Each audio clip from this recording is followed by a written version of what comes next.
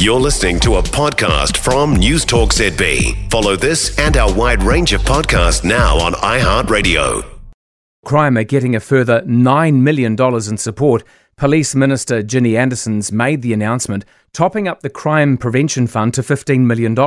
It goes towards the likes of fog cannons, security sirens and CCTV systems. With me now is the Dairy and Business Owners Group Chair, Sunny Kaushal. Sunny, a very good morning to you. Could you have used that funding from the very beginning?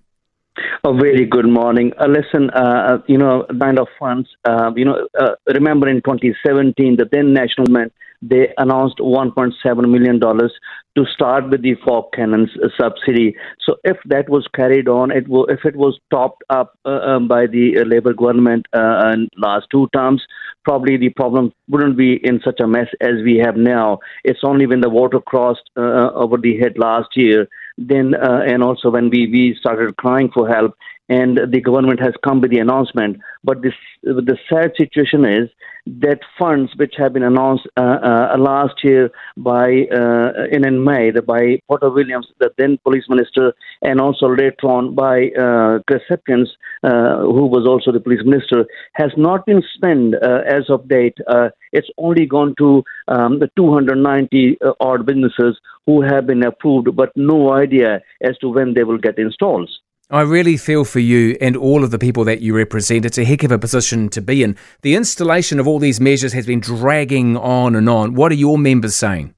Look, first of all, coming back to this fund, we have to be careful if this is not a double-digit accounting. The risk is that 1 year's budgeted figures, as in 22-23, if unspent, slides into following year. So is this a re-announcement of a re-announcement or actually new spending? The last time we checked, the budget is next month. So coming back to your question, we take issue with this notion that crime is supposedly down when there has been an over 500% increase in RAM rates since 2018. So what is down is the level of reporting, because people have lost faith there is any accountability. I can tell you, as for the latest reports, 75% of crimes don't get reported, but it doesn't mean that they do not occur, because there's a loss of faith in the system. And that is the issue. If you don't record a crime, it does not mean that crime did not happen. Sunny, how do you know that 75% of the crimes are not being reported? That's the latest study. This is called the New Zealand Crime and Victimization Study.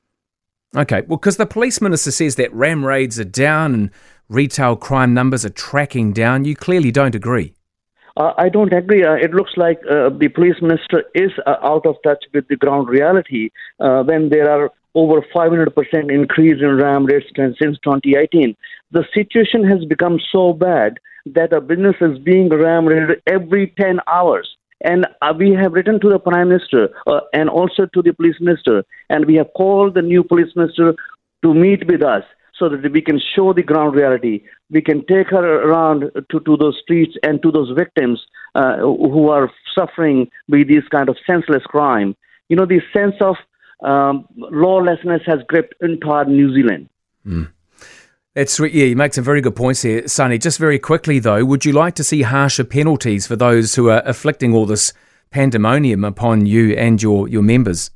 Absolutely. Unless and until the government gets tough on crime, no money can stop this crime. Yeah, Sunny, thank you so much for your time. Sunny Kaushal there, who's the Dairy and Business Owners Group Chair, and you can fire through your feedback on that. It makes a lot of sense. I said it before, we need to tweak the judicial system. We need to put people off any idea of being stupid with RAM raids or anything else. For more from News Talk ZB, listen live, on air or online, and keep our shows with you wherever you go with our podcasts on iHeartRadio.